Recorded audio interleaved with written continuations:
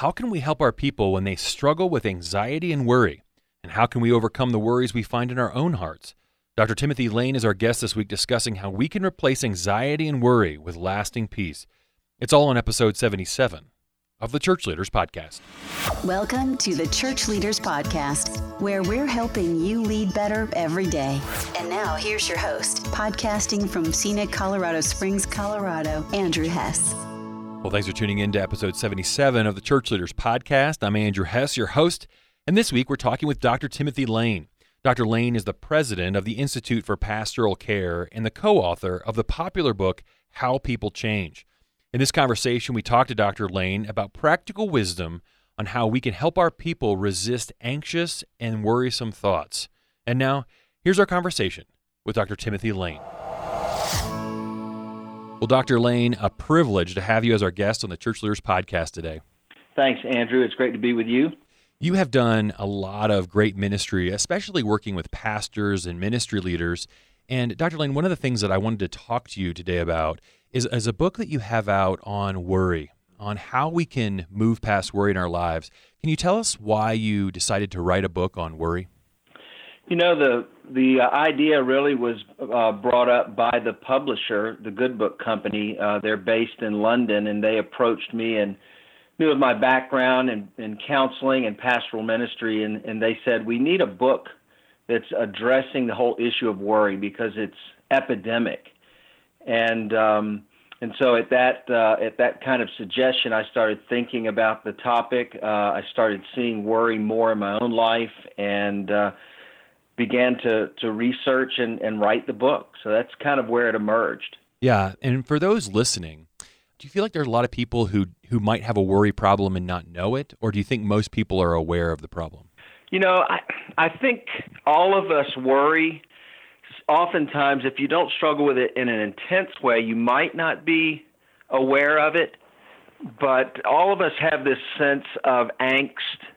You know, what if something doesn't turn out right? What if my children don't grow up the way I want them to? What if my career doesn't go the way I want it to go? There's always a sense of the what ifs that are there in our minds, and that really is at the core of worry. Mm-hmm. In the book, you distinguish between a right type of concern. I think you call it a godly concern and worry. Mm-hmm. What's the difference between those two? Yeah, it's interesting. When you look at the Bible, there's a word called merimnao. That's a Greek word that's used, and it's used to describe bad worry and good worry, which is oftentimes the case when you're looking at Greek.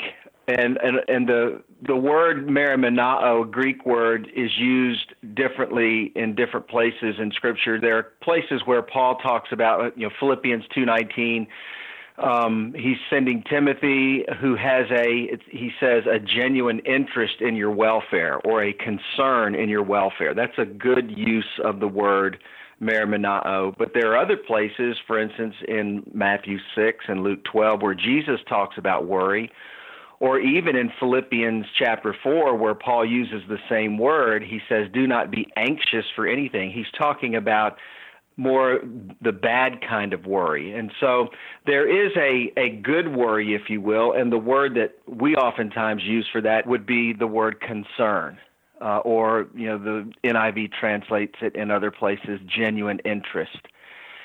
The word that we use for bad worry is anxiety or worry. And so there's a difference between concern. Concern, you live with this sense of I have responsibilities, but I'm going to be dependent upon God, and we have a prayerful dependence upon Him in our situation. Anxious worry or anxiety, bad worry, oftentimes doesn't pray at all, and you tend to think, it's all up to me, and so you get hypervigilant, or it's hopeless and you just check out and avoid any kind of situation that makes you fearful or anxious. Mm-hmm. And so talk about it. In the book, you give great examples of things like in the past and in the present that can cause worry. What are some of the main causes of worry today? Well, oftentimes someone could have an experience that's happened in their past, an experience of suffering, and so it makes them more susceptible to triggers or certain situations that remind them of where they were in great danger. Maybe they were harmed or hurt in some way. And so wrestling with past sufferings is a very, very important part of facing your anxieties. And then there are the what ifs, and that seems to be the emphasis that Jesus is taking in Matthew 6 and Luke 12. Don't worry about what you will eat, what you will wear. It's the what ifs. What if something doesn't turn out right? And so we're wanting to address worry that comes either from our past or the future and live in the present with a conscious awareness of his care for us. Mm-hmm. And so let's talk about when we identify, wow, worry is something that I struggle with, even the person that's listening right now. What are some of the things that they need to work through to not let this be such a hindrance to them? Yeah. Well, that's going to depend largely on to what degree their struggle with worry is, and oftentimes when a struggle with worry or anxiety is debilitating, it's probably because there are multiple factors that have influenced and shaped that person, and that may take a longer period of time for them to grow and begin to change. For others who have kind of a regular, daily, if you will, struggle with anxiety, the change may look different. I really wrote the book with kind of that daily struggle with anxiety in mind. The first thing you need to do is you need to identify that you're struggling with anxiety. And in our culture, a lot of people confuse depression and anxiety. Oftentimes people think they're struggling with depression, but in fact, what's happening is they're struggling with anxiety, and as they come off a struggle with anxiety, they then lapse into depression because anxiety is such a physiological experience. Your heart begins to race, you might begin to sweat. Just lots of bodily functions kick in when you're struggling with anxiety. It's the fight or flight instinct in us that's on overdrive.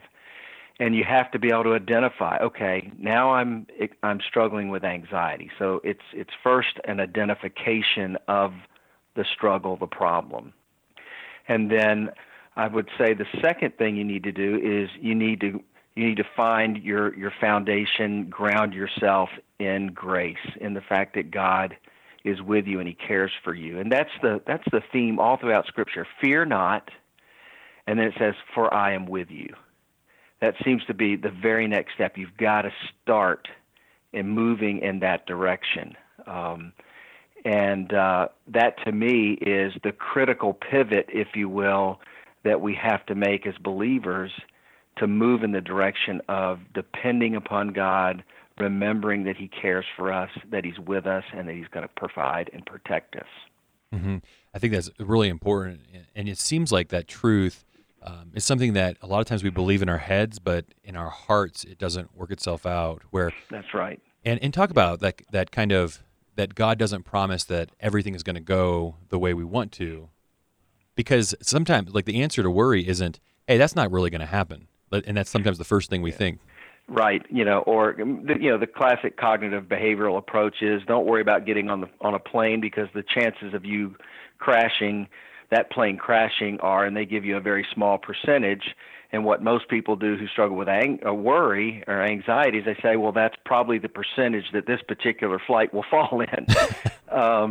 And so as helpful as that might sound, it actually can be less helpful than you realize. And I would say that the dynamic, that pivot of moving from trusting in yourself or simply hoping that things are going to turn out and moving in the direction of God is the critical pivot that is a part of any and every struggle in the Christian life.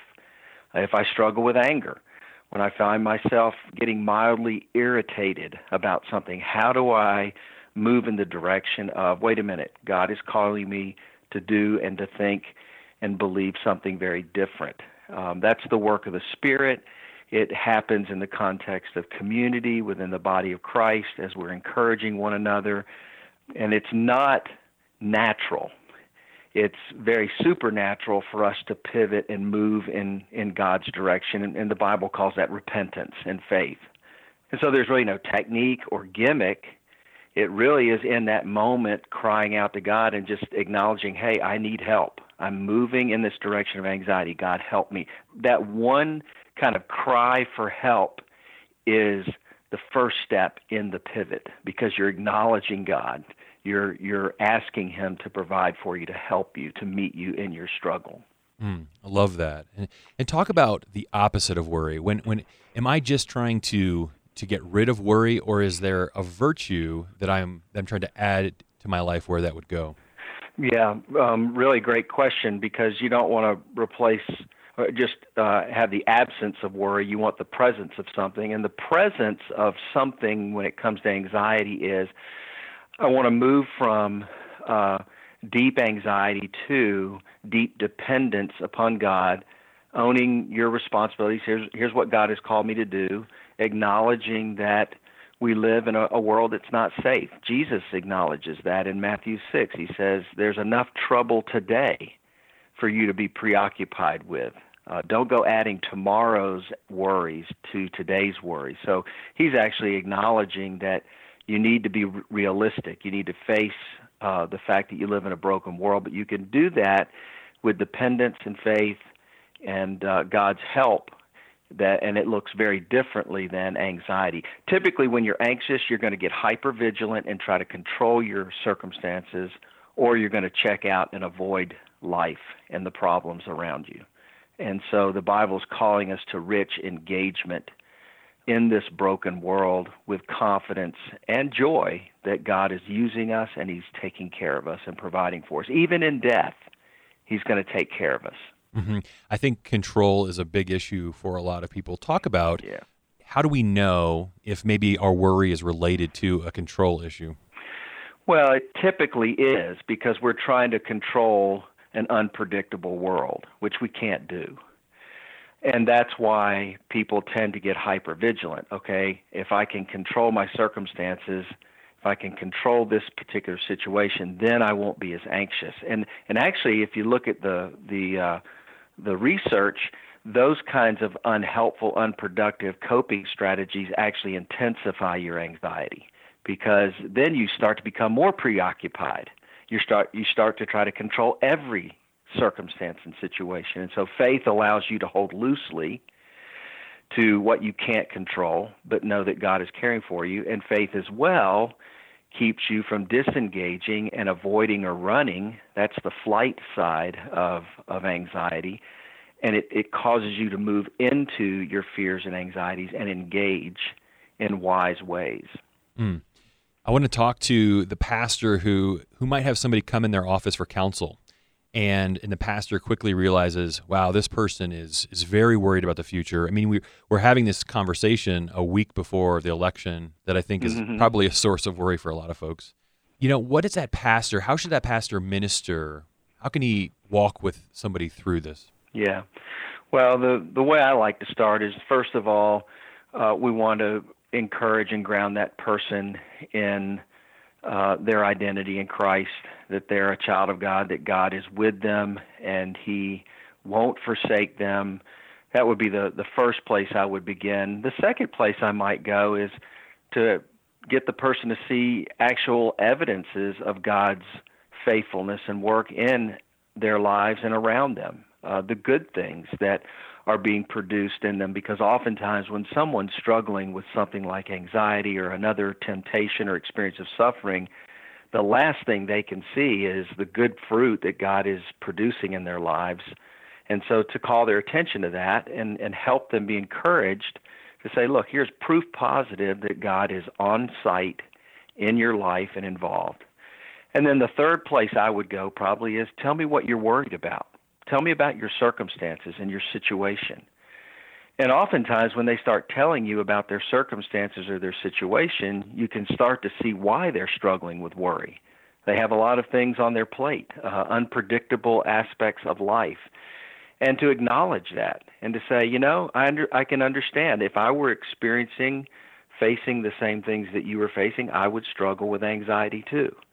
So there's this movement, you know, to enter into the person's world, and then you can begin after that, after having built some relational capital and trust, you can begin to call them to a life of faith and repentance and say, is it possible that your confidence has shifted to something in this world that is shakeable, and you've moved from that place functionally of resting upon and placing your confidence and hope in God, who is unshakable.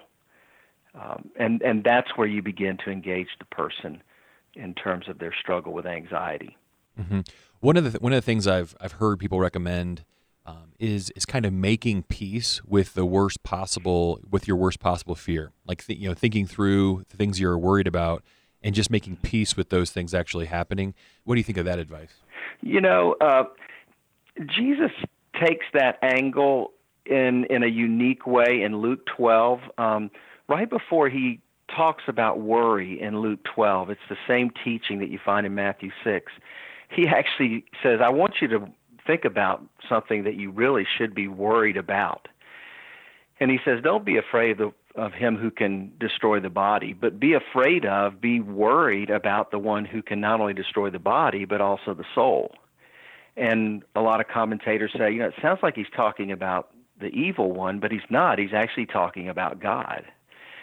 And then he goes on to say, you can find hope and forgiveness from this God because he's provided his Son. And so you ought to be worried about something, and that is your eternal state, the reality of your relationship with God. You're separated from him.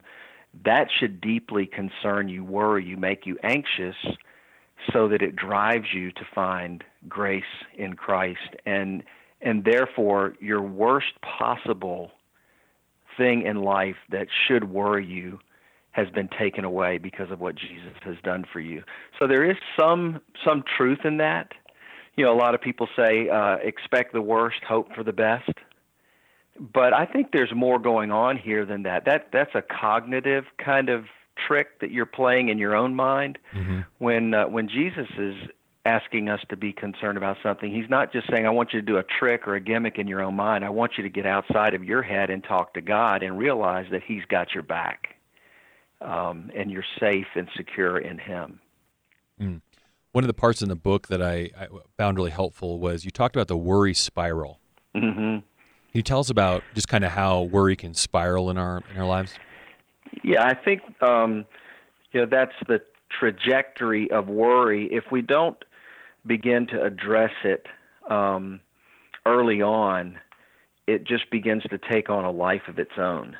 And Paul is actually struggling with worry as he is leaving Athens and going to Corinth in Acts 18.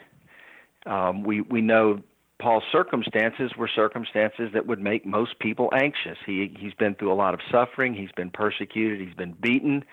And he's leaving Athens where, for all we know, there was ministry failure. There wasn't a church planted there, and he's going to Corinth. And Corinth isn't the safest city on the planet at that time that Paul is ministering.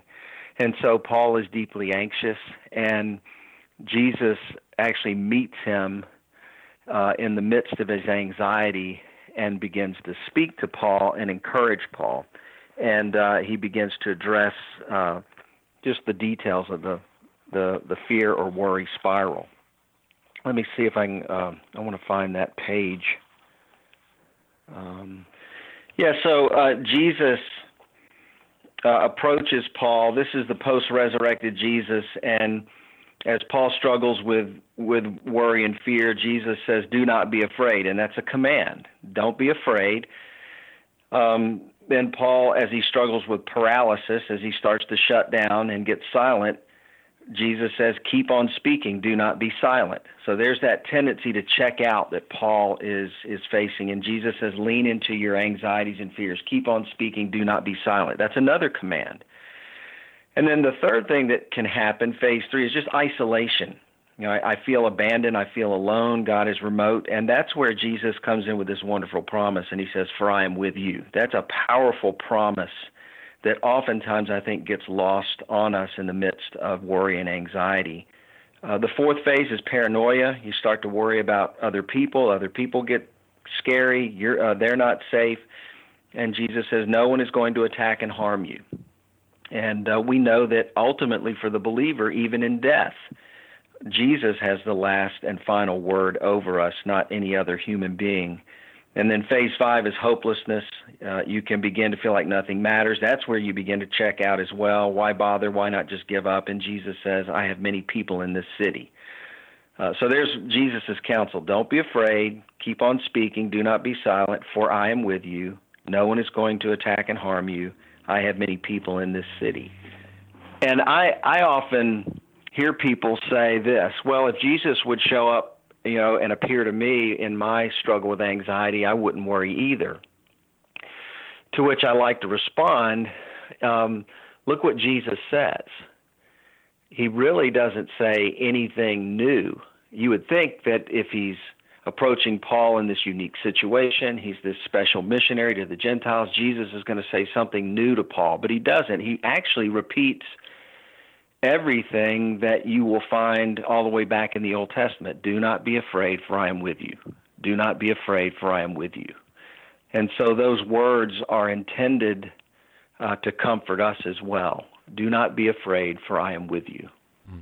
I love that. I love meditating on the words of Christ and even thinking about if Christ is with me, what is he saying to me in the midst of this worry? Well, and that's that relational piece that I think is different from even helpful techniques that you might get from cognitive behavioral therapy.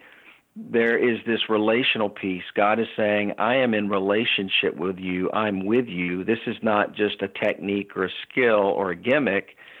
You have a God who loves you and cares for you. And I think that's the piece that often gets lost on us, but it's what we're always being called to as Jesus addresses us in our fears and worries. Mm-hmm.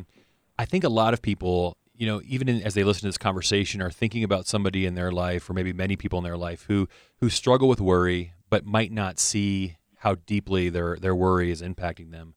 What's the best way to love somebody that we care about who might not realize that they're a worrier? Yeah. We take our cues from the way Jesus approaches us when we struggle with worry. He doesn't wag a finger from heaven in our face and shame us or guilt us. He says, do not be afraid, for I'm with you. And I think we take the same angle with, brothers and sisters in Christ, people we love who struggle with anger. We incarnate the love of Christ by being present with them. We're going to walk with you in the midst of your fears. Paul says this in 1 Thessalonians 5:14. He says we're to confront the idle, but we're to encourage the fearful or anxious. So, fearful, anxious people need lots of encouragement, and they need physical, tangible reminders of the love of God, and that is oftentimes what we can be as we walk with people who struggle with anxiety. That's a good word. Dr. Lane, thank you so much for your wisdom in this regard. Your book, Living Without Worry, How to Replace Anxiety with Peace, we'll link to it in the show notes for this episode. But thanks so much for sharing with us today. Yeah, you're welcome. And just for your listeners, if they go to my website, timlane.org, I've been written about 4 or 5 blogs on the whole topic of anxiety, and we'll be writing about that many more. So they can find more information there than is even actually in the book, but it complements nicely what I've written in the book. Excellent. We'll link to that as well. Thank you so much. All right. Well, thanks again to Dr. Lane for joining us this week as our special guest on the Church Leaders Podcast. If you enjoyed this episode, take a few minutes to subscribe, rate, and review us on iTunes, and consider sending this episode to somebody you know who might be blessed by listening to it. Also, be sure to download the show notes for this episode and every episode at churchleaders.com/podcast. In those show notes, we always include resources mentioned in the show and links to some of our guest top content on churchleaders.com. As always, if you have ideas for how we can improve this podcast or guests that you'd love to hear us interview, email us at podcast@churchleaders.com. Thanks for listening, and we'll see you again next week. You've been listening to the Church Leaders Podcast. For articles, videos, and free resources that will help you lead better every day, visit our website, churchleaders.com. Thanks for listening.